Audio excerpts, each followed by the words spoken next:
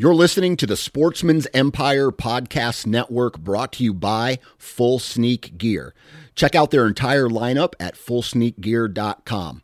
Also be sure to check out our entire stable of podcasts at sportsmansempire.com.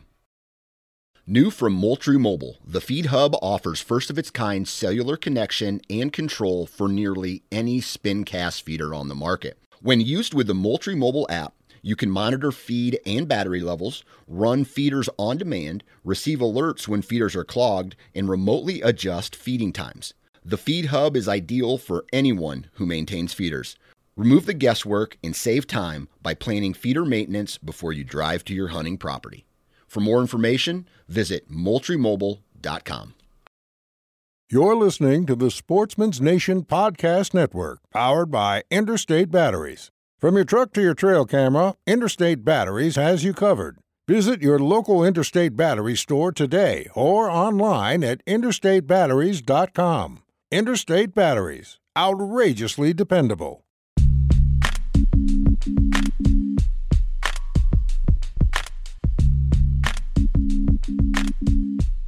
Welcome to the Nine Finger Chronicles podcast, brought to you by Exodus Trail Cameras, the #1 podcast for bow hunting product information and hunting stories from across the nation. And now, here's your nine-fingered host, Dan Johnson.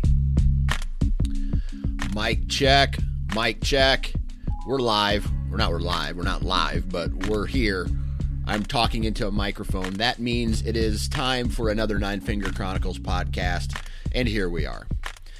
Tonight, it's late, like it always is, and it literally took me 2 hours tonight to put a 4-year-old and a 2-year-old in bed. Now, if I was to sit down and write instructions on how to do that, it would be 57,000 pages long, because there's so many different scenarios that come up. I'm thirsty. I got to go potty again. No, I don't want to read that book. We read that book last night. Let's read this book. No, I want to read this book again. Hey, where's my Mickey Mouse? No, this is the wrong juice. No, I said I wanted milk. Dad, my pajamas itch. Okay. All that stuff, right? I am a man. I am married. I am middle class. I have 3 children, and tonight I'm solving my problems like many of us probably do, and that is with a very tall glass of very cheap whiskey, and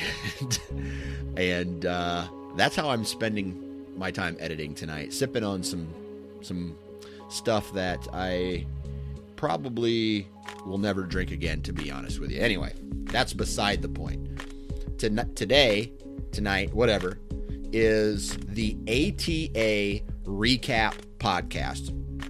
And I was going to sit and do this by myself, but then I thought, holy cow, that would be boring as shit. So I felt like I needed to bring on someone else who was there, right? And I run into this guy every year at the ATA show. He's a good egg. His name is Justin Czar. You might know him from the Bow Hunt or Die web show. He kind of helps run bowhunting.com website. And they go there every year, and they cover a lot of different products. So shout out to bowhunting.com. If you want basically the best coverage of the ATA show, you need to go to bowhunting.com, check it out, or go to YouTube and check out all the videos that they launched this year on all the different products. Now, we're going to get into products today, and we're going to talk about, some things that, stick out, but a lot of that shit's been beat to death already, even after a week after the show. So we do touch base on a little bit of that, but we also talk a lot about the hunting industry, where we think it's going, how it's changed over the years. And, you could almost chalk this up as a BS session as well. So Justin Czar, I've known him for damn near 10 years, maybe more now. And we always get together at the ATA show and talk about life with kids, because he's got 3 kids. I got 3 kids. We both bow hunt. He's just a lot skinnier than me now. So today, what are we doing today? Let me check the piece of paper. We got to do a commercial, right? I got to pay my bills. And let's see, last week we did Ozonics. And what is next on the list? Lone Wolf tree stands. All right. Guys, you know I'm a run and gun fool, right? That's how I approach every hunting season. I have a handful of really quality rut spots in pinch points set up before the season starts. But then I'm a run and gunner, man, and a lot of times, just like this past year, I only sat one time in one of my pre-hung stands. The rest is a Lone Wolf Assault for the most part. Most of the time I use a Lone Wolf Assault with 4 climbing sticks, and that gets me absolutely anywhere I need to be, and I go where the deer are. I don't wait for them to come to me.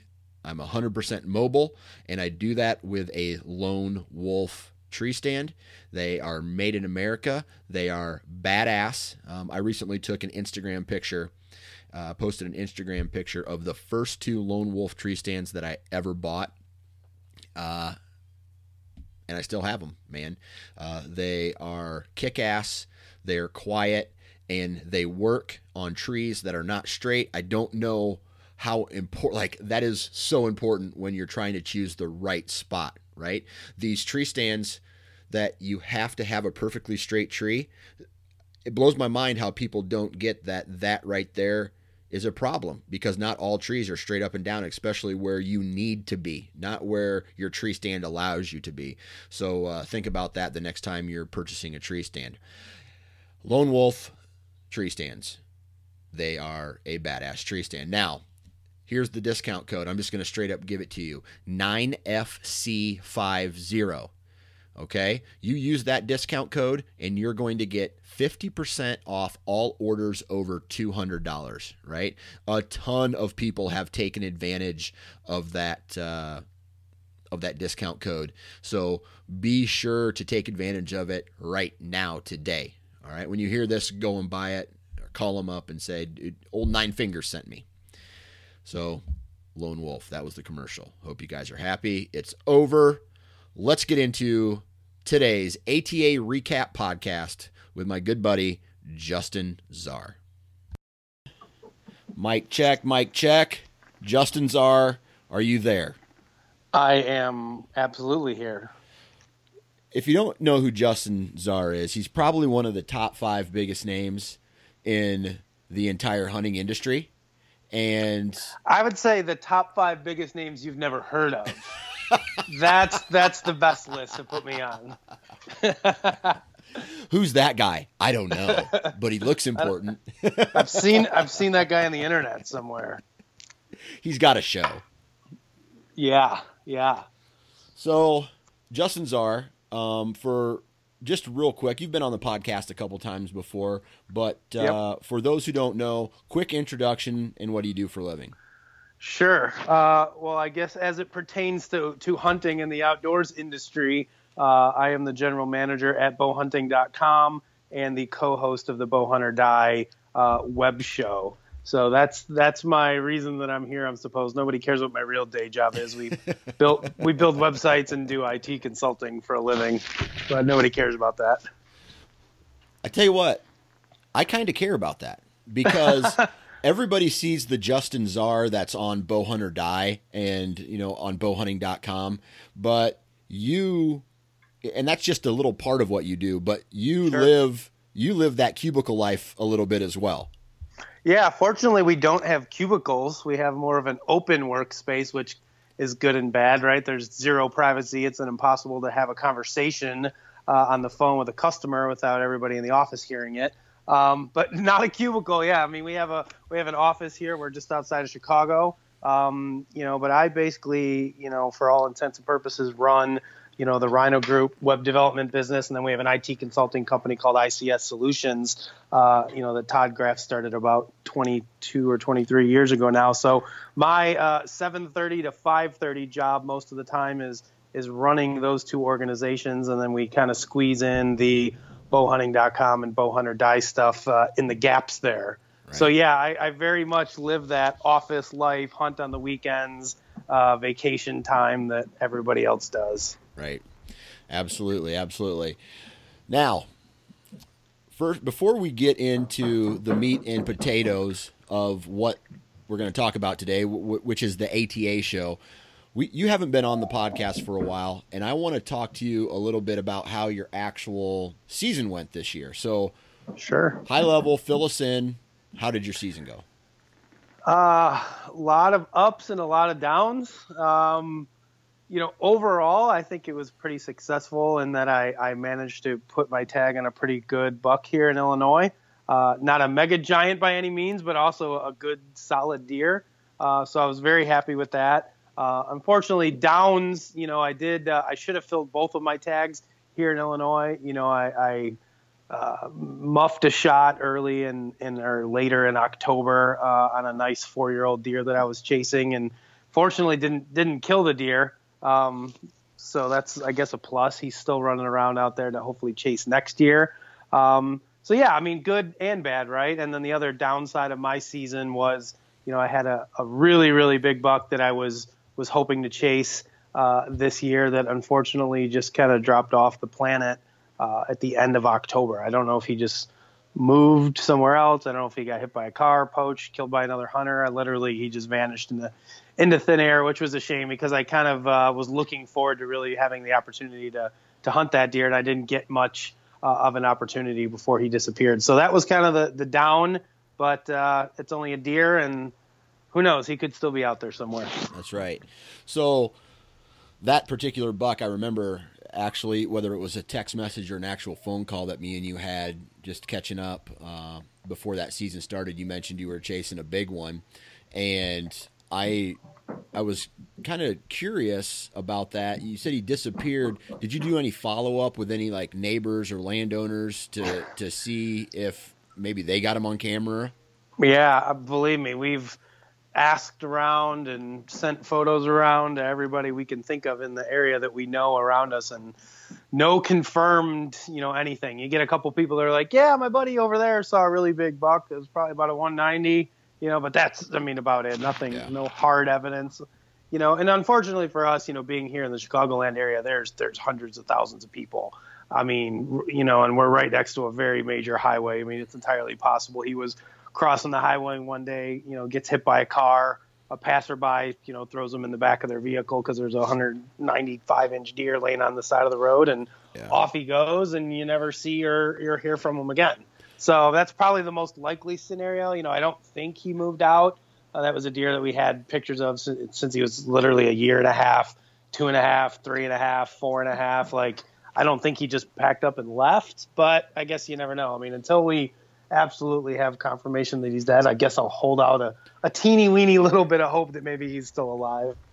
Well, I tell you what, I chased a buck for 5 years, and from 4 to 9, and he disappeared 1 year in that time span, and I didn't see him, no trail camera pictures of him. And then that next spring, the next growing season in the summertime, he showed up, and I was like, he's back. So there's a little bit of hope. I'm pulling for you.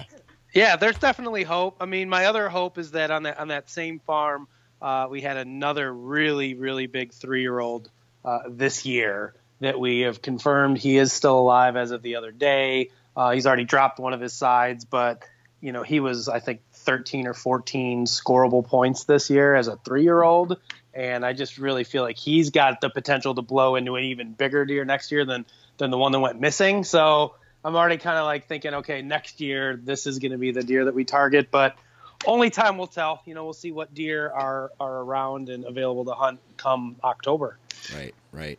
So any Western trips? I know the year before you did a mule deer hunt with our buddy Dustin DeCrew out at Bighorn Outfitters. Any other trip this year? Not 100% confirmed. I'm going to try to get out there and shoot a Miriam's turkey this spring with Dustin. And then I'm going to also try to get back in late August, and shoot an antelope. Nice. Or try to shoot an antelope, I should say. It's not necessarily a guarantee, but yeah, both of those are on the going to try list. We got to see how things go, kids and whatnot, and you know how that all goes, scheduling. So those 2 trips are tentative. I'll get out and do one of them. I don't know that I'll get both, but as of right now, I'm going to definitely try for both. But that's about it this year, and then I'll be back to Illinois for deer come October. Right. Do you have any points for Iowa? I got a lot of points for Iowa, yeah. You just waiting for the right moment? Yeah. I mean, I tell you what, here's the hard thing for me as an Illinois resident and always having good deer to chase here is I just have a hard time spending the money on a tag to literally just jump right across the river. Right. You know, some of the ground that I'm hunting, I mean, I almost spit on the Mississippi and see Iowa, you know? So it's like, man, I feel like I'm pretty close to Iowa. Do I really want to drop the, you know, whatever it is, $500 or $600 on a tag and go over there? And then it's, you know, you got to find somewhere to hunt, you know? So then it's like, all right, do I do public or do I try to find a lease for basically 1 year? You know, because then it'll be a couple more years before I can draw a tag again. So I don't know. I think I'm sitting on 5 or 6 preference points right now for Iowa because I just kind of keep buying them because I know that at a certain point in my life I'm gonna pull the trigger on that, but I don't know that it's gonna be this year. We'll see. Gotcha. I don't know. Gotcha.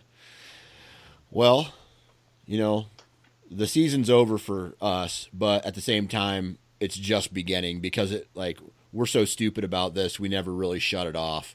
And I think it is ridiculous. My buddy that I hunt with, Tom Alford, that's on our pro staff, literally bought, I'm not even joking, he bought a $6,000 brush mower attachment for the front of his skid steer because he owns a landscaping company. And he's like, I could, you know, use this on some landscape jobs every once in a while. But he primarily bought it so we can go clear brush on one of our leases and like make food plots and trails and like do things for better deer hunting. And we're talking about going out on Saturday this weekend and starting to clear brush already. So, I mean, it's like one season just ended and we're already starting work on the next one. Right, man. I don't know what it is about animals with horns and antlers that gets men, like, makes them so stupid. Yeah, it just blows my mind. I was writing an article today we're relaunching turkeyhunting.com here because we own that website as well. And I was writing an article today about like the 5 things I like about turkey hunting more than deer hunting. And one of them was that there's no drama, right? And it's because turkeys don't have antlers. Yeah. So nobody really cares. Like you never hear anybody like getting mad that somebody else shot their turkey. Like nobody's naming the turkeys that they get on trail camera, right? I mean, there's like all these things in the hunting industry and like that drive us guys like crazy about whitetails, but you don't see that in turkey hunting. So it's more drama free. It's a little bit more relaxing of a hunt. So yeah, that was one of my points of my article today is that antlers drive us all insane. That's right. Well, I'll tell you what, the cool thing about this podcast is I'm sure that I can hear your kids in the background. Oh my God. They're literally upstairs running around everywhere, driving me insane. This is real life though, because my kids are in the background of this podcast every single day. So to the people who complain about it, tough shit, deal with it because this is hashtag real life. Hashtag dad life. I don't know why my wife's not putting them to sleep yet. It's kind of late. It's like they're running around having races right above me. Maybe your wife's favorite television show's on and she's trying to get into it. She probably is. The Bachelor on tonight? I don't even know, but if it is, she's probably watching it. All right. ATA show. ATA show. And I'm going to start off by saying the ATA show for me is a love-hate relationship. Kind of a necessary evil for a kind of a guy in my position, and a little bit, sure, I'm guessing for your position as well. But what I want is for you from your perspective, what is the ATA show? Like for people that don't know what it is, or just from my perspective? Well, yeah, I mean, everybody hears about the ATA show. Everybody's like, "Oh man, I really want to go to it." So yeah, first for the average Joe who is not allowed in the doors, what is the ATA show? Well, the ATA show, it's the Archery Trade Association, and the ATA is really the association that we're all members of that works to kind of further archery in general. So whether that's, lobbying to create legislation or get archery into schools programs or whatever it may be. And it's a way to connect manufacturers with suppliers, with dealers, with box store buyers, with the media and press. And it's kind of how we all come together as an industry. So once a year they put on the show, and essentially the point of the show is for all the manufacturers to get together and kind of show off their new products for the upcoming year. But then most importantly for the dealers, the local archery shops to be able to come there. And it's kind of the one time a year they can get all their vendors in one building, and they're able to, say hi to their sales reps and the people that they talk to on the phone all the time that they never get to see, check out the new products, and then place orders. Most of the manufacturers run, pretty good ATA show type specials where they can get, better deals by pre-ordering some of these products. And then for us as kind of the press and media, we go there so that we can provide coverage of all the new products. So everybody knows, the consumer ultimately knows what products are coming on the market as they're doing their research for what they want to use for coming years. So that's kind of the show in a nutshell, let's say. Right. Okay. So that's what the ATA show is supposed to be about, right? Sure. So then there's another tier of the ATA show. The underbelly of the ATA show. Talk to us about what the underbelly is. Well, I gotta say, this year was hands down a better year for just media people, I think, in general. Right. Because a couple years ago when there was this massive boom of TV shows that happened, I think at some point I heard somebody throw out a number, there was like 400, hunting TV shows. Well, everybody came to the show. The ATA as an organization really kind of just let anybody in. It wasn't hard to get into the show. And then what happened was all these guys ran around, trying to sell advertising and sponsorships to the manufacturers, which, to a certain extent pissed the manufacturers off because they're there to make sales, not necessarily to deal with guys trying to sell them stuff. Right. So and then we see the memes floating around and the jokes. It kind of became this popularity contest, people running around almost with like an entourage of people. You'd see these guys with their TV shows with like 6 people following them around. And I was like, what is this? So yeah, there was this kind of like, funny joke. The guys in the bedazzled jeans and the fancy boots and the freaking Western, flannel shirts, all trying to kind of outdo one another. But I have to say there was a lot less of that this year, and even last year as well. The ATA's really kind of cracked down on, allowing people into the show. I mean, how much more difficult it is to get a pass to get into the show these days. Plus, they're charging a little bit more money. So like us as, we go to cover the show as media, they used to let media in for free. So what happened was everybody with a YouTube channel and a blog and a website was getting in as media. Well, now they kind of vet us and make us actually prove that we're a legitimate media entity, so we have to go through that hoop. And then they charge us, I think, $100 or $150 a badge to get in, which, for us, I think I'm bringing 12 guys to the show. So, I mean, it's costing us, $1,500, just to walk in the door. Right. So it's definitely seems like it's weeded out a little bit of that, guys running around, pretending to be media or trying to, sell their TV show. I think there's definitely been a drop off in the amount of people trying to peddle their TV show sponsorships to anybody that'll listen to them. Right. Right. But I will say this, with all that said, stereotypes come from a real place. And, absolutely. And when you said the bedazzled jeans, not so much this year, like you said, but other years, man, you hit it. You nailed it. Well, I mean, everybody got shamed. They saw the memes floating around, and they were like, "Oh crap, I can't do that. I don't want to be that guy now." So it kind of ruined it for the rest of us that like to make fun of those people because they caught on to the fact that they were getting made fun of. And then they changed. And then now we don't. Now what was there to make fun of this year? I don't know. Everybody was just kind of normal this year. Kind of upset me a little bit. I saw a few guys in their fancy jeans that they went to buckle and they stocked up on before the show, but not as many. So I don't know. I'll have to go through my footage and see if there's any trends in fashion at this year's ATA show.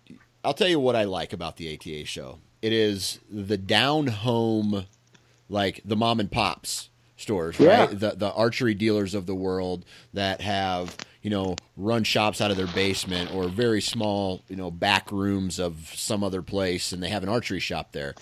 And, some of those guys, and like, this is what I get a kick out of. And I call it the I don't give a shit guys, because they're wearing head to toe camo in public and they're not hunting. Those guys. That's a lifestyle, man. Yeah. They wear that stuff everywhere. It's not just the ATA show. To church. They literally wear that everywhere they go. The church, yeah. It's I love it. I love it. And those are, I tell you what, those are the people that I get excited to meet when I go. It's because honestly, they are in a way not, and it's slowly dying off, but they're in a way still driving the industry. Absolutely. I mean, when you look at it, you look at the top bow manufacturers that are out there, they're all still dealer direct, right? I mean, you look at Matthews, Bowtech, Hoyt, Elite. I mean, you can't walk into a Cabela's or a Bass Pro or a Dick's or a Shields and buy, well, I guess maybe Shields a little bit, they're maybe a little bit different, but most of those bows, you can't walk into a box store and buy them. So they're still very much being supported by that dealer base that's out there. And you're right. I mean, they are still, supporting the archery industry. There's a trend, it's not just the archery industry, it's just the world as a whole, and regardless of what your enthusiasm, what you're enthusiastic about, whether it's cycling or whether it's golf or whether it's anything else, like everything's becoming commercialized where you can, walk into Target or Walmart and buy, equipment nowadays. You don't necessarily need to go to the specialized provider. So it will be interesting to see, long-term, what happens. I don't think archery shops are going to go away, but it's certainly, that business is not an easy business for those folks to run. And, my hat's off to them. Anybody that's able to pull that off and make a successful living out of it, is doing a good job. Absolutely. Absolutely. All right. I want to talk a little bit about products, right? And I don't necessarily want to talk about some of the big products that have already been beat to death, because this is going to be coming out on a Friday. And that's been a whole week since the ATA show. It's been a whole week since the ATA show. And, some of these products like the Primos blind, the Garmin sight. I'm trying to think of, do you have another? That IQ sight that was similar to the Garmin with the rangefinder. Yeah, those are the quote unquote most talked about products of the show that everybody, like you said, is kind of beat to death already. Right. Now, some of the cool things that I like this year, what I did is there's those two walls, right? And they're the small booth, small companies, like first time at the ATA show, and sometimes their products are horseshit, and sometimes their products are just like make you go, oh wait, you might have something there. More often than not, they fall into the horseshit category. That is called the innovation zone, which is essentially reserved for like first time people at the show. Yep. And for us as like media people, honestly, and I know everybody's maybe going to get mad at me for saying this, but like we try to avoid that section because it is like the only way I could picture it is if you remember like an old zombie movie where the people are like on top of the building and the zombies are all like down below, like trying to grab them. That's kind of what the innovation zone is like when the media walks by, and I get it. They're all small companies and they're all trying to like get the word out about their product. But for us, like we get sucked into this huge time sink of like people being like, take my product, please just take it, just try it, just use it. And it's like, that the product is horrible and you're never going to want to use it. Right. And they have zero chance for success. Right. So we try to like kind of avoid that area so we don't just get like pulled in by the zombies and torn apart over there. Although there is, like you said, there's a few things over there every once in a while that are really cool ideas where you go, man, why the hell didn't I think of that? Right.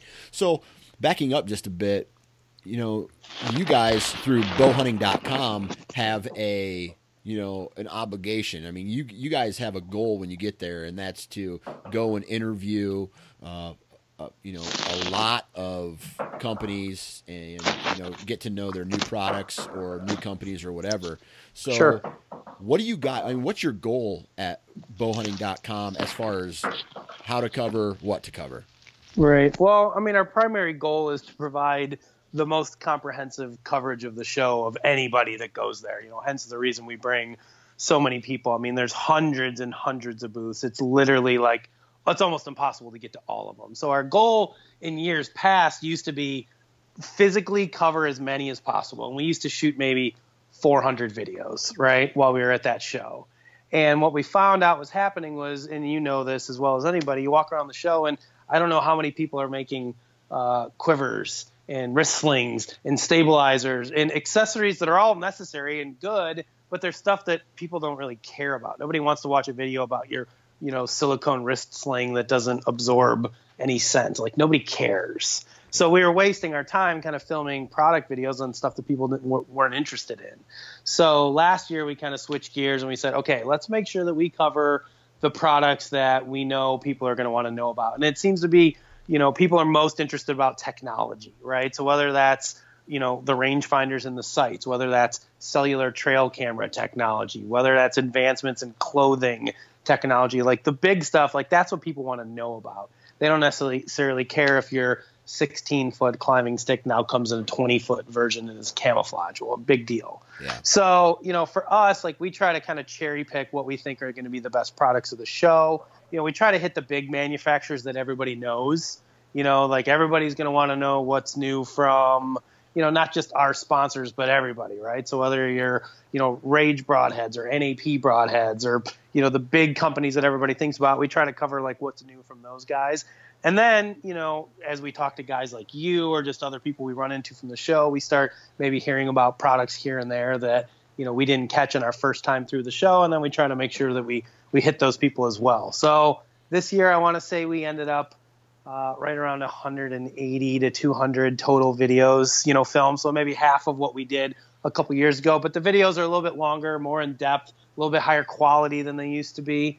So that's kind of our goal for now. I mean, obviously for Todd and myself, the first thing we do is we go to all of our partners that we work with and we kind of give them priority coverage, right? I mean, they're the guys that pay the bills and allow us to do what we do.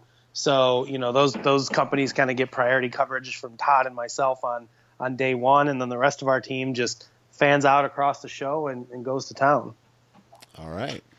So with all that said, you walked around to a lot of booths. Bowhunting.com walked around to even more booths as a whole.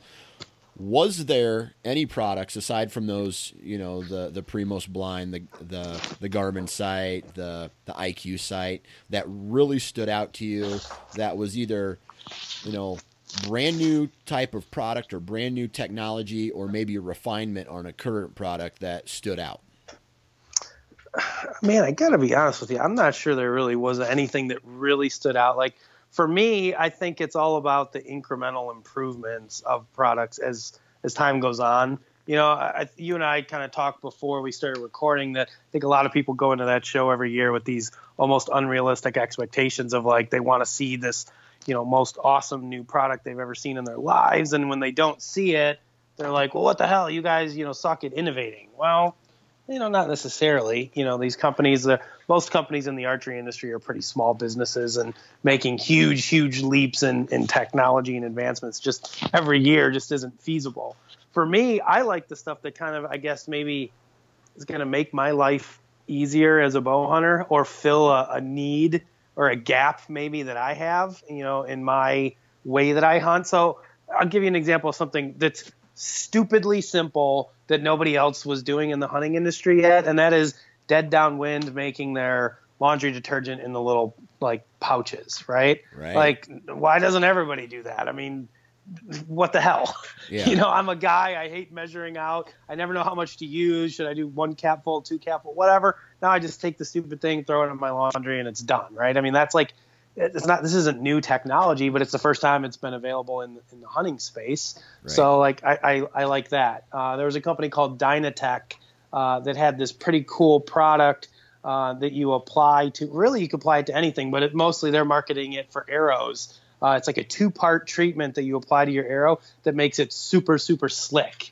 And the treatment lasts for like, I think they say 200 and 250 shots. Oh, nice. Well, it's kind of the replacement for, having to lube your arrow. If you shoot any sort of 3D. Like I shoot an indoor 3D league during the wintertime just to keep shooting my bow, and pulling my arrows out of the target's a pain in the ass.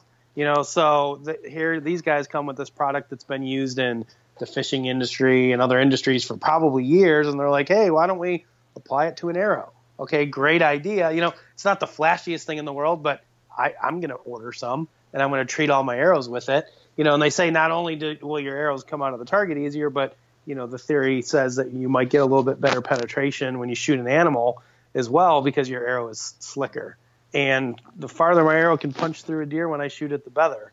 So if it costs me $25 to treat a couple dozen arrows with this ultra slick stuff, then okay, cool. So it's not the flashiest thing in the world, but I'm a pretty easy dude to please when it comes to equipment. I just want stuff that I think is kind of cool and is going to help me out in some way, shape, or form. Absolutely. Yeah, man, that makes a lot of sense. Anything else? Trying to think. Again, one thing I'm excited about, we work with ScentLok. They came out with a really nice mid-layer insulating piece that's got Primaloft insulation in it, which I love. I think that stuff's great, and I'm a big layering guy, especially like this year we had some super bitter cold temperatures in the late season. So I think it's great. They came out with a jacket and a vest, which I'm a huge vest wearer for bow hunting. Like a nice heavyweight hoodie and a vest is like my favorite thing to wear when I go hunting. And now I have an option to wear that. So I was pretty excited about that piece. I think it's cool to see some of the not necessarily advancements, but other companies coming out with ozone products as well. Scent Crusher's been doing it for a while, but they weren't the cheapest products in the world. And I constantly was hearing people say, hey, I wish these products were a little cheaper. And, now you've got, both HME and ScentLok came out with competing ozone products at a little bit lower price point, which I think a lot of guys are going to be happy with. I'm a big ozone believer. I use it a ton on my gear. I think it's awesome for, descenting my boots or my backpack or my safety harness or just all the stuff you can't throw in the wash.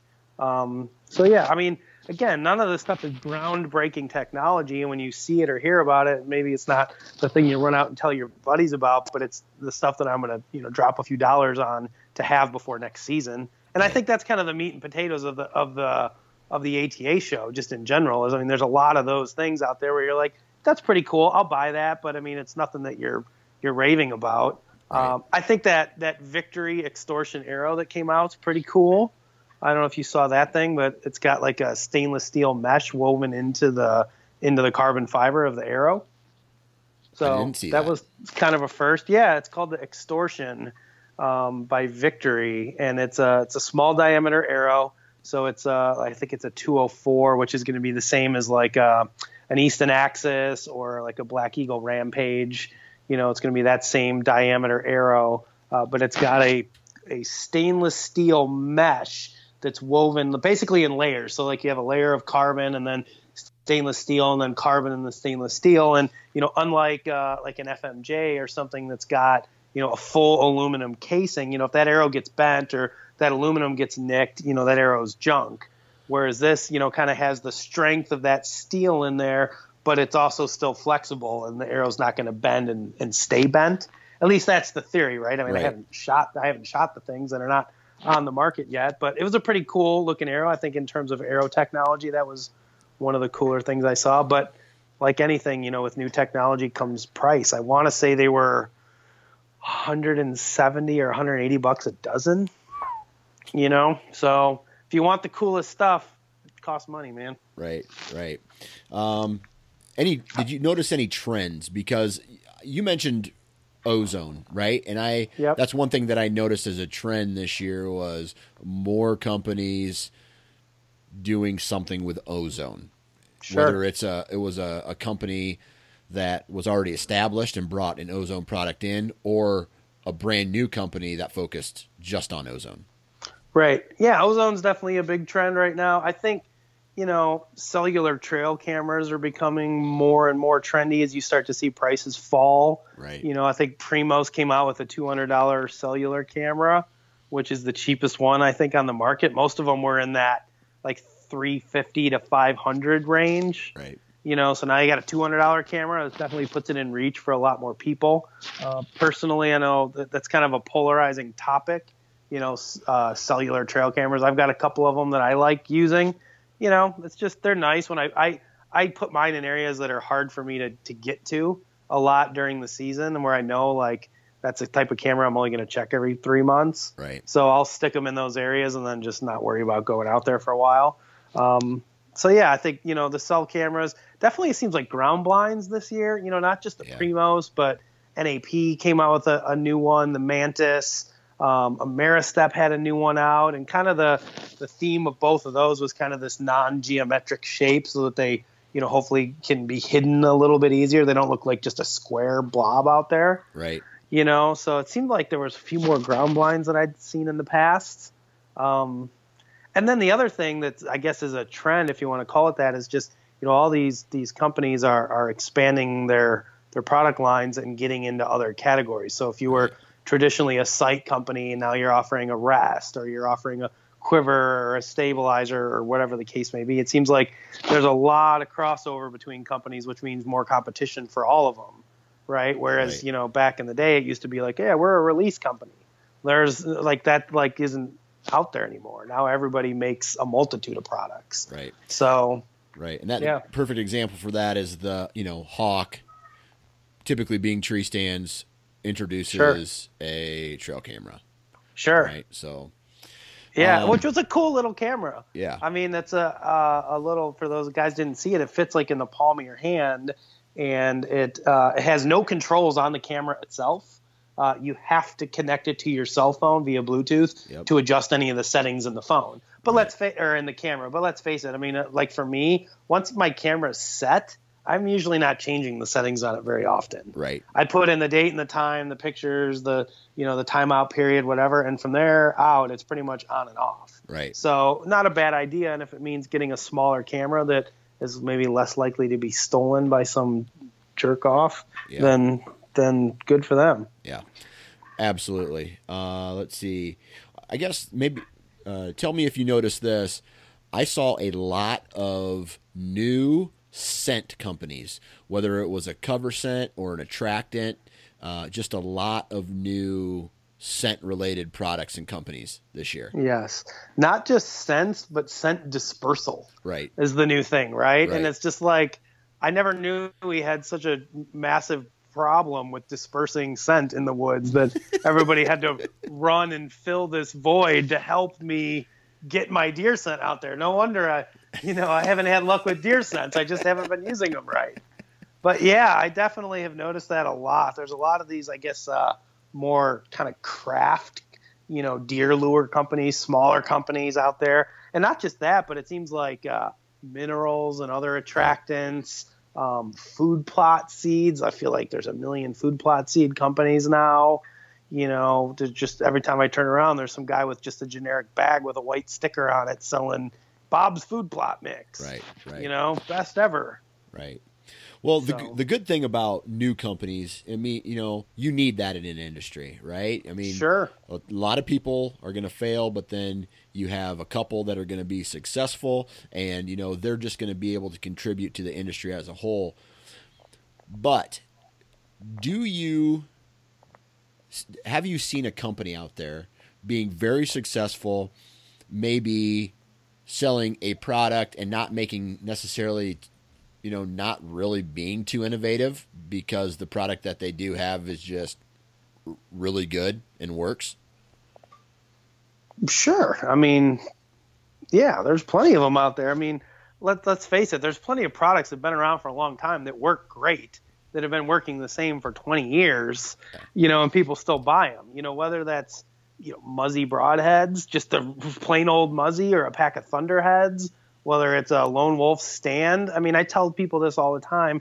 When I started working for Todd, it was like 14 years ago. I was in my early 20s, and there was no way in hell I could have even dreamed of affording a Lone Wolf stand, but I always wanted one, right? Yeah. So, Todd owns a pheasant hunting club here, and I used to work at the pheasant hunting club too. So one weekend he was like, "Hey man, we got to build this new pen out at the pheasant club. I need you to work, like a Saturday or Sunday." And I was like, yeah, no problem. So we literally busted our ass, me and Todd, another guy. We worked till like 10 o'clock at night. We literally had work lights out there, like, putting up the chicken wire on this thing. And when we got done, he was like, hey, I appreciate you, taking the extra effort today. He's like, tell you what, I've got a couple stands at the office. You can have a Lone Wolf stand and a set of sticks. And I literally was like riding high for I don't even know how long. I was like, this was the greatest thing that had ever happened to me in my life. But to this day, I still own that Lone Wolf stand. Absolutely. I've upgraded the seat on it because they changed the seat a few years back, and I put a new V bracket on it, or the Batwing bracket, because it used to have just the V that rotated. Yep. But other than that, I did those two things to it. That stand looks as good and works as well as some of the stands that I literally just bought this last year. Right. So, so there is definitely a value to buying, high quality product that's going to last you a long time, versus I can't tell you how many other tree stands I've had that either got thrown away or are just rotting away in a tree somewhere that I never went back to because I was like, that stand sucked. It was squeaky, whatever. It was too heavy, hard to put up. I mean, I got probably 4 or 5 I can think of off the top of my head that are just still up in trees on the farm that I hunt that haven't been hunted in 5 to 8 years. So yeah, I mean, there's definitely companies out there that, are certainly not lighting the world on fire with, new product, but the product that they have works really, really well, Right. So sometimes it's the old, if it ain't broke, don't fix it type of thing. Right. Absolutely. All right. So archery, that means bows. And, I did a bow recap last year. With my buddy Ryan Iberg, and I brought him again this year, and we haven't recorded it yet, but it's going to come out pretty soon, where he went around and he shot all the bows. And one thing that he mentioned to me was, since he started doing this and going out and shooting a lot of the bows, he's noticed, that the companies at the top, even the mid-range companies, the quality of all the bows are getting closer and closer and closer together, where it's really hard to pick the best bow on the market. You know what I mean? It all comes down to just little tiny details of what you may like or dislike, personal likes. Yep. So with that said, you guys are repped by Mathews, right? Yes, sir. Okay, and I'm repped by Gearhead. So aside from Mathews, let's leave Mathews and Gearhead out of it. Was there a bow that maybe you got the opportunity to shoot, or maybe not even shoot, but you looked at and go, hey, that's kind of cool? Man, I think they're all kind of cool. I mean, damn, you're right. I mean, there's a lot of really cool stuff on the market, and the advancements just in engineering and the manufacturing process of how these things are put together, they're pretty badass. And I've been saying this for a long time. I think, major leaps forward in bow technology really peaked probably 10 years ago. The very first bow I ever bought brand new from a bow shop for myself with my own money before we're doing any of this, I bought a 2005 Bowtech Allegiance from a local dealer here in Illinois. It was the very first, quote unquote, flagship bow I ever owned. And at the time, it cost me $600, which was a ton of money. And I bought this thing, and great shooting bow. Shot it for a number of years. Loved that bow. But when I look at the specs on that bow versus the specs on the bows we shoot today, right? I think it was a 33-inch axle to axle. It was about a 7-inch brace height, and it shot 330 feet per second, right? Which is pretty much what we see on most bows. The Gearhead's different, right? Because it's just an entirely different bow. Right. But when you look at everybody else, that spec of, let's say, a 30 to 34-inch bow at a 6 to 7-inch brace at 330 to 340, that's about where bows have been for the last decade or more now. So what we're seeing now is just advancements in what they're calling, efficiencies in the bow, how efficient is it? How much energy does it generate and then transfer into that arrow when you shoot it? And that higher efficiency bows mean they're quieter, mean they're less vibration, they're a little bit more enjoyable to shoot. So that's kind of where everybody's focusing right now, is how can we make our bows quieter and more efficient? I've always liked Hoyt's, stuff. I think that new Redwork stuff that they've got out, I think is pretty cool. I didn't really take too much of a look at the Bowtechs this year. Bear's got some really nice stuff. I think they've come a long way. in the last few years. I know Martin just released a bunch of new bows that a lot of people really liked. I saw they had some sort of removable weight system in them, both on the top and bottom of the riser, so you could try to kind of balance the bow out a little bit. I thought that was kind of a neat concept. So yeah, I think you're right. When it comes to bows, I think a lot of it is personal feel. Sometimes when you pick up a piece of equipment, like, it just feels right to you. Right. And that's just so important when you're hunting, whether it's your stand or your bow or any other piece of equipment. Like, sometimes something as stupid as like a grunt call, like when I pick it up and the way it feels in my hand and everything is, important to a decision that I make on like kind of what gear I want to use. Confidence. So, it's all about confidence. Yeah, it absolutely is. I mean, hunting is such a mental thing, right? Right. So, yeah, I mean, I think there's a lot of really, really good stuff out there. And I think it's been said time and time again, it's kind of beat to death on the forums and social media when it comes to bows, but, go to your local dealer and, shoot as many as you can and decide what works best for you. Right. That's kind of a good plan. The problem with that, of course, is that, sometimes you're limited in selection. Your average dealer is going to carry 2 to 4 different lines of bows, maybe. Right. So sometimes, unless you want to drive a couple hours, you're kind of limited to what's nearby. But yeah, I mean, I think there's some really, really good stuff out there. I think it's an exciting time for archery in general. I mean, we've got higher quality equipment than we've ever seen. I remember, I still have my dad's bow here from 30 years ago. And the thing is, I don't know how anybody ever hunted with that thing, right. Compared to what we've got now. We're just so dang spoiled. Right. Absolutely. All right.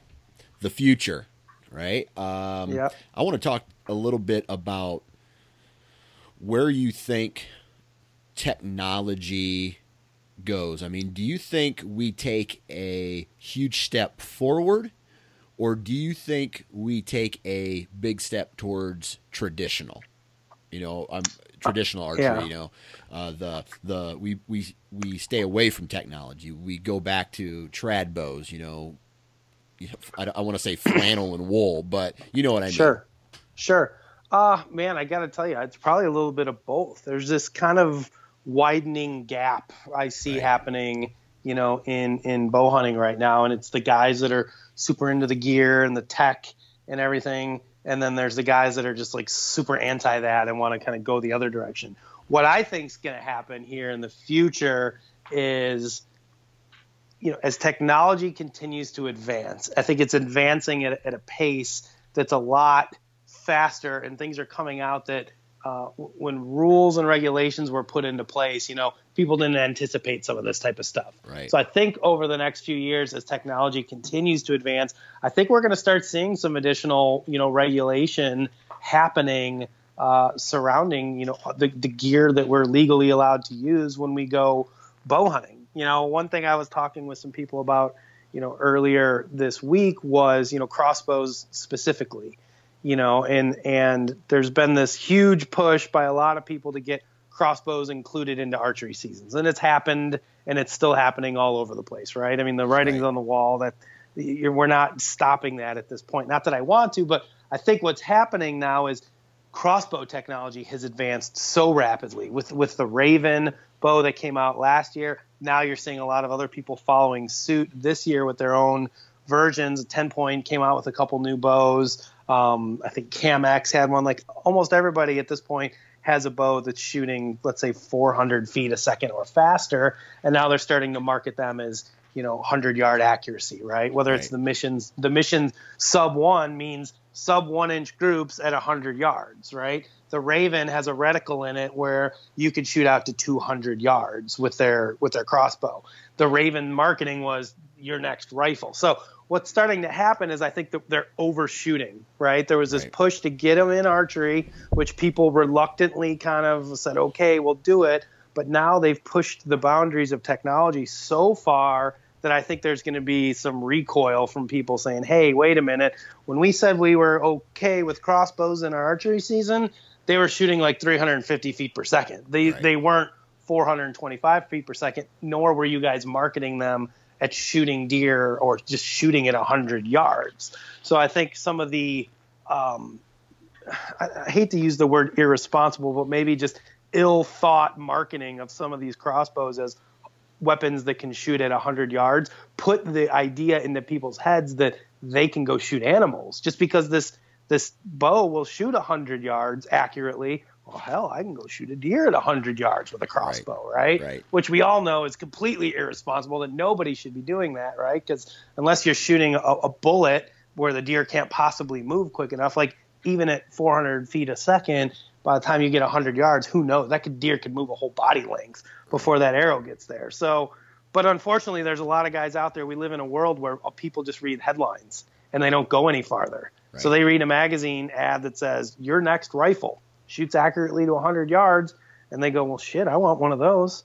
So, and that's happening whether it's with crossbows, whether it's with these range-finding sights, whether it's with cellular trail cameras. I mean, we're getting technology that people didn't think we were ever going to have. So I think at some point in time in the next, let's say 5 to 10 years, we're going to start seeing game agencies be a little bit more reactionary to some of this technology and potentially look at, limiting its use, as it, pertains to archery season and I guess the sport of just fair chase, right? Right. So I want to expand on that a little bit. When right now it all is about inches of antler, right? I mean, everybody wants to kill a big buck. Do you think there's going to be a time where the record books like Pope and Young or Boone and Crockett say, hey man, like they did with long distance shooting. Like I think Boone and Crockett came out with a statement that said, if you shoot a animal at this distance, that animal cannot use its defense mechanisms. Therefore, it will not go in our record books. Sure. So, do you see any type of archery, like cellular trail cameras? Well, you got it on the trail camera, and you made a move off that, or some kind of scent elimination, or a crossbow, where it's by using one of those things, they say, okay, that animal will not go in our record books. And do you think at that point, then it change what people's view of a trophy is? I'll be honest with you. I'll take this in a slightly different direction. Okay.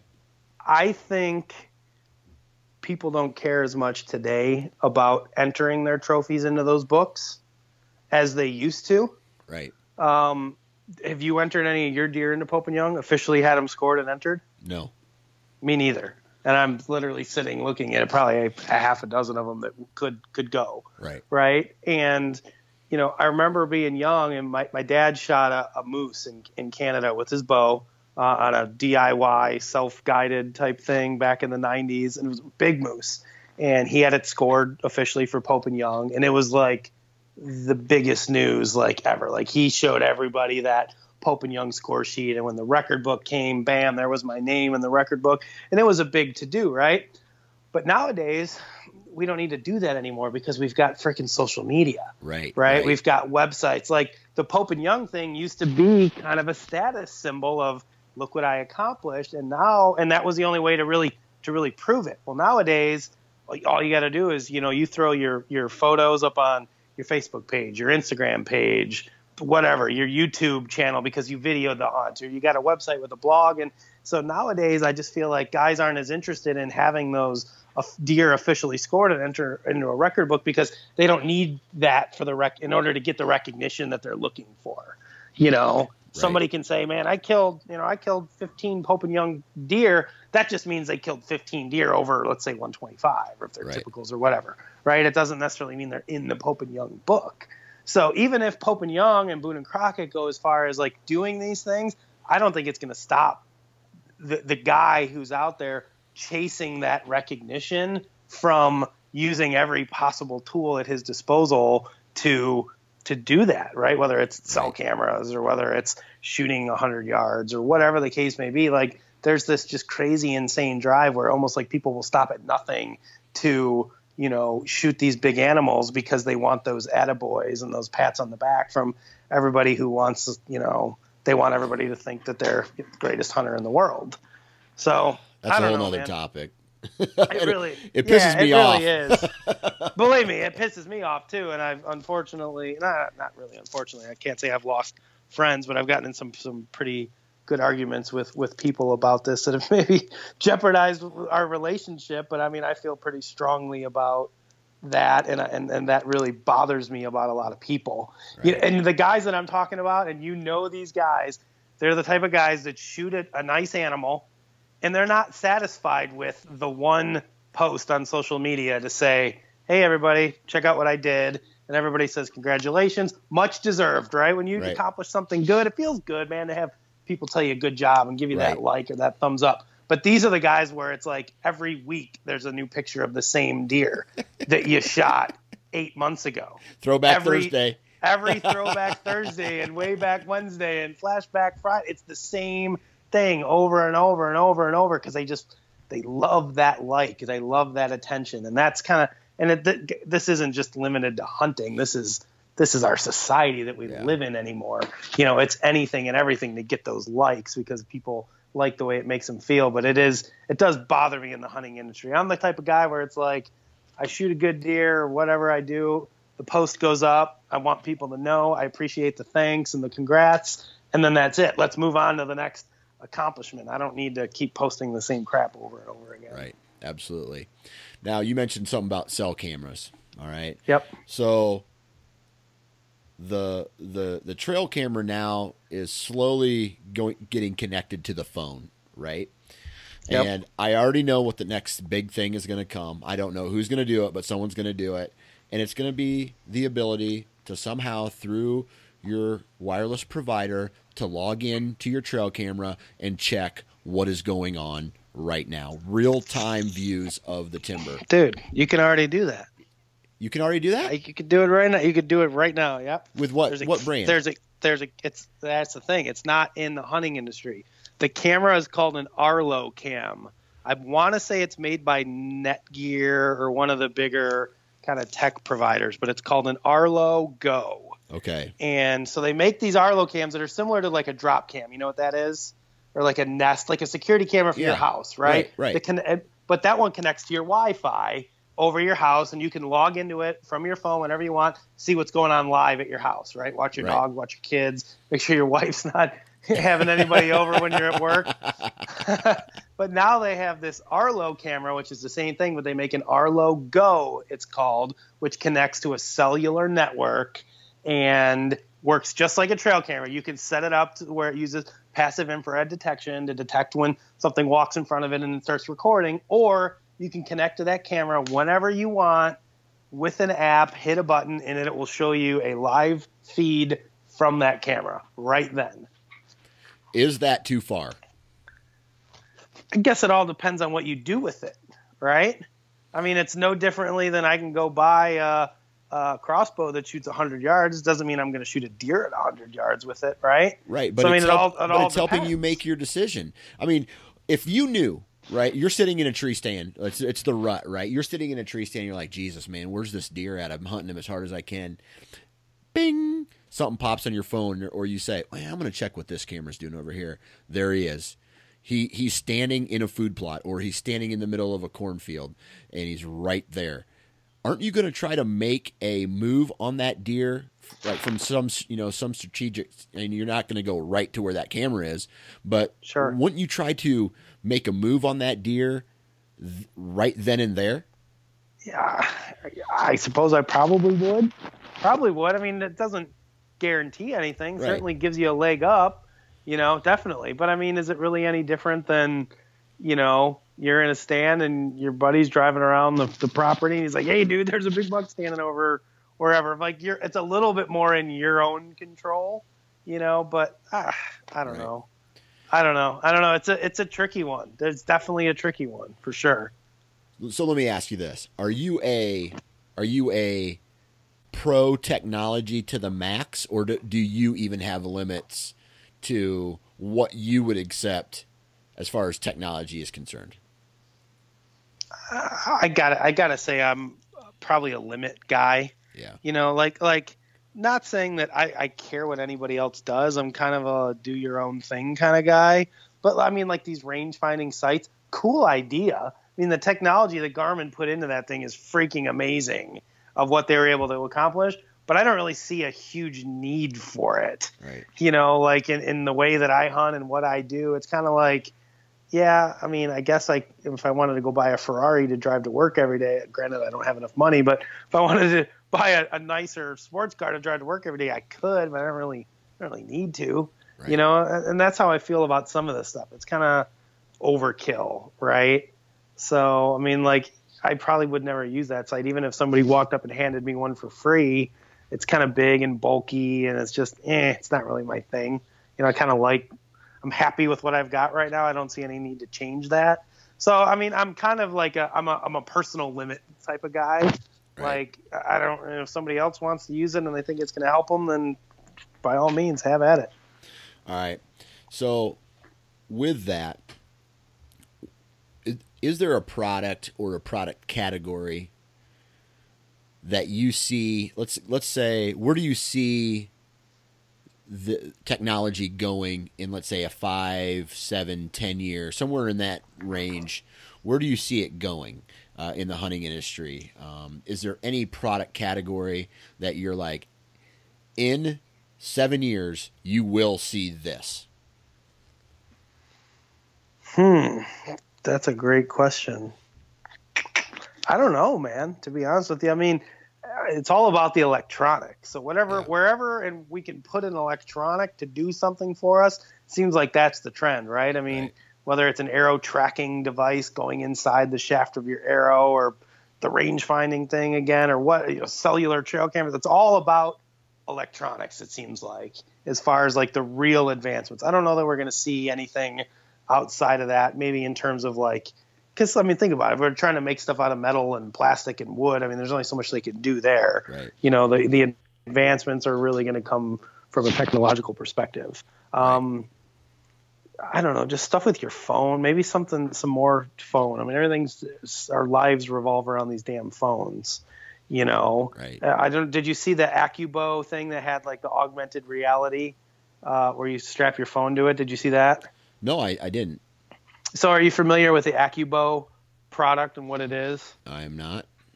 So the AccuBow is kind of like a bow training device, if you will. Okay, it's like I know. it's like a carbon fiber riser, basically with an exercise band Yep. strapped to it, Yep. right? So Okay. they came out with a version of that you download an app to your phone, and you put the app you put your phone on the riser. Phone attaches to the riser, and using like the gyrometer or whatever the hell it's called inside your phone, it can tell kind of what angle you're at, how far you've drawn the bow back, and it basically projects a target like on the phone, and then you spin the bow around and you have to aim at this essentially virtual target. It's almost like you're looking through a sight at a target, and you're able to shoot at a target without actually needing an arrow, right? So you still get to draw the bow back. You got to have good form. You got to aim. You got to be steady.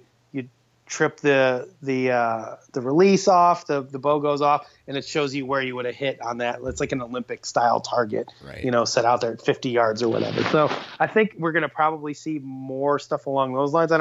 Not sure really how it's going to incorporate into hunting. It might just incorporate into more like entertainment type stuff for us. But I just see like a lot of stuff centering around this, whether it's augmented reality or virtual reality stuff. Like, I think we're going to definitely see some more items in those categories. I have no idea what the hell they're going to be, but I would venture to say that we're going to see something in there, pretty soon. Right. Yeah, I mean, here's another one for you. The new Tacticam that was just released, which is their 5.0, now gives you the ability to tether the camera to your phone and then live stream to Facebook from the Tacticam. So now you've got a camera mounted to the front of your bow or gun or whatever weapon you're using, and you can live stream your hunt, the shot and everything, right to Facebook from your Tacticam. Man, that's ridiculous.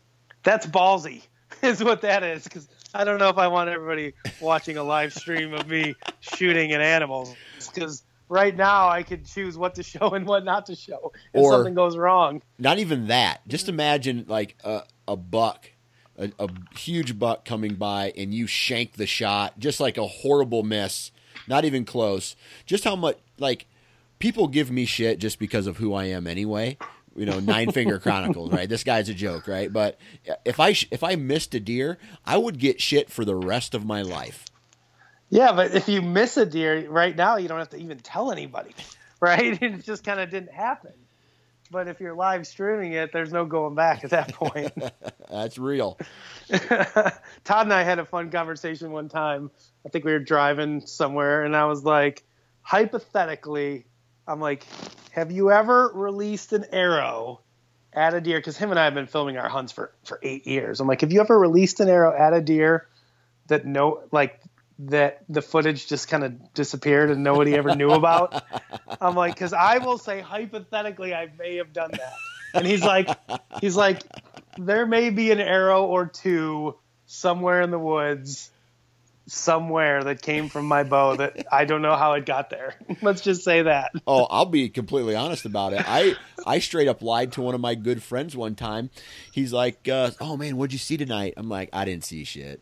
And I missed a deer real bad, and like real low. And, not a giant by any means, but it was. I just shot real low, and I'm just I didn't even see anything. Didn't see anything. Yep, slow night. Yeah, wrong moon phase. I think we've all done that at some point in our lives. It's just par for the course in deer hunting. Well, I tell you what, Mr. Czar, I really appreciate you taking time to come on and bullshit with me for a little bit about the show, the no products problem, and all that stuff. And it won't be the last time, my friend.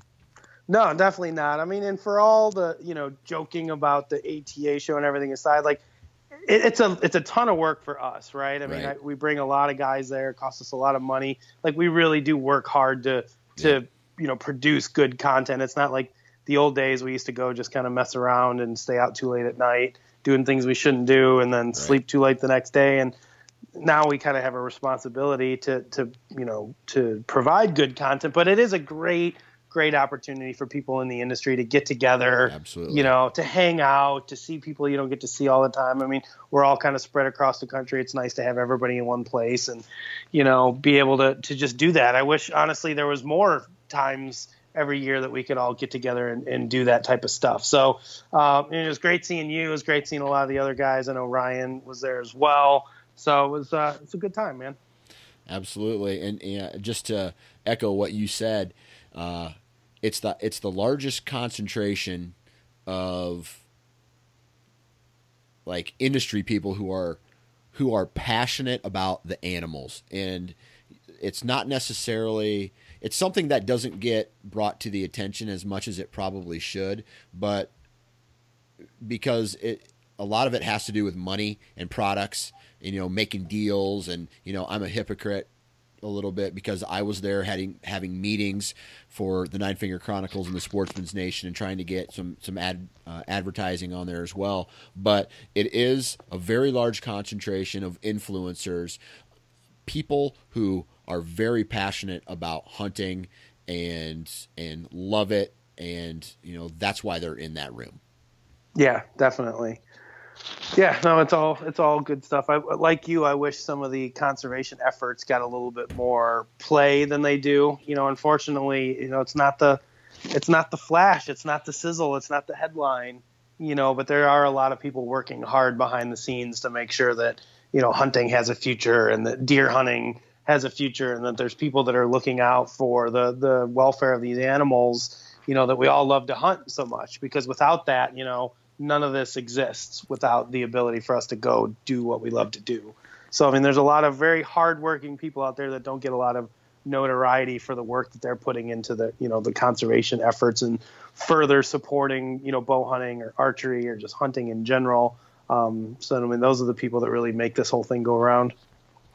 Well, sir, thanks again for your time. No problem. I'm going to have to get you on again. Yeah, definitely. We'll do this again. I have to go now shoot a bunch of arrows because I leave next week for Pennsylvania to go shoot in the Lancaster Archery Classic, and I'm going to get absolutely smoked because I am not a target shooter. But Todd and I agreed to do this, so I'm every night I'm in my basement shooting 30 to 40 arrows to get ready for this thing. So that's what I'm going to do. And there you have it. Huge shout out to Justin for coming on the podcast today.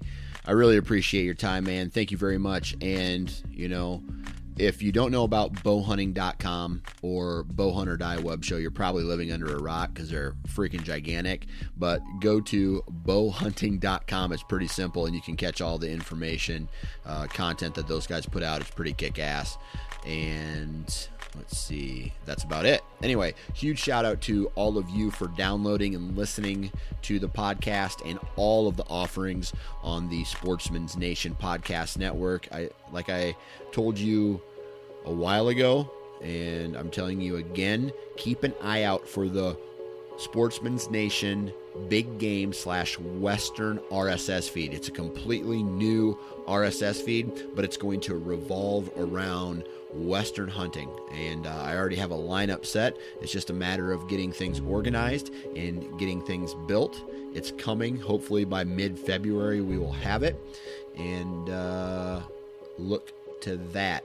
Huge shout out to the partners of this podcast: Lone Wolf, Ozonics, Gearhead, Wasp, Exodus, Bighorn Outfitters, Ripcord, and Gearhead. I think I named all of them there. Go support those companies because they support this podcast. Instagram, Facebook, Nine Finger Chronicles, Instagram, Facebook, Sportsman's Nation Podcast Network. Also, be sure to listen to the other podcasts that are on this feed, dude. They are packed full of good information. Transition Wild, Nine Finger Chronicles, obviously, Land and Legacy, and the DIY Sportsman.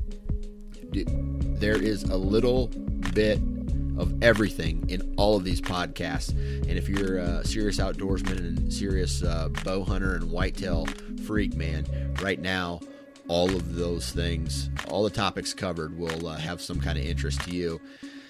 What else? Go to iTunes, leave a review. Most importantly, subscribe to the podcast, right? Wherever you download your podcast, subscribe.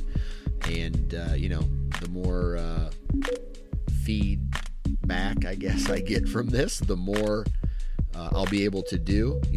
I have very big plans for the Sportsman's Nation Podcast Network.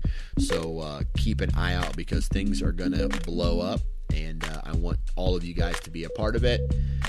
Other than that, guys, I'm telling you right now, please, if you're going to be in a tree ever, hunting or tearing down or setting up, whatever, wear your damn safety harness. Have a good weekend.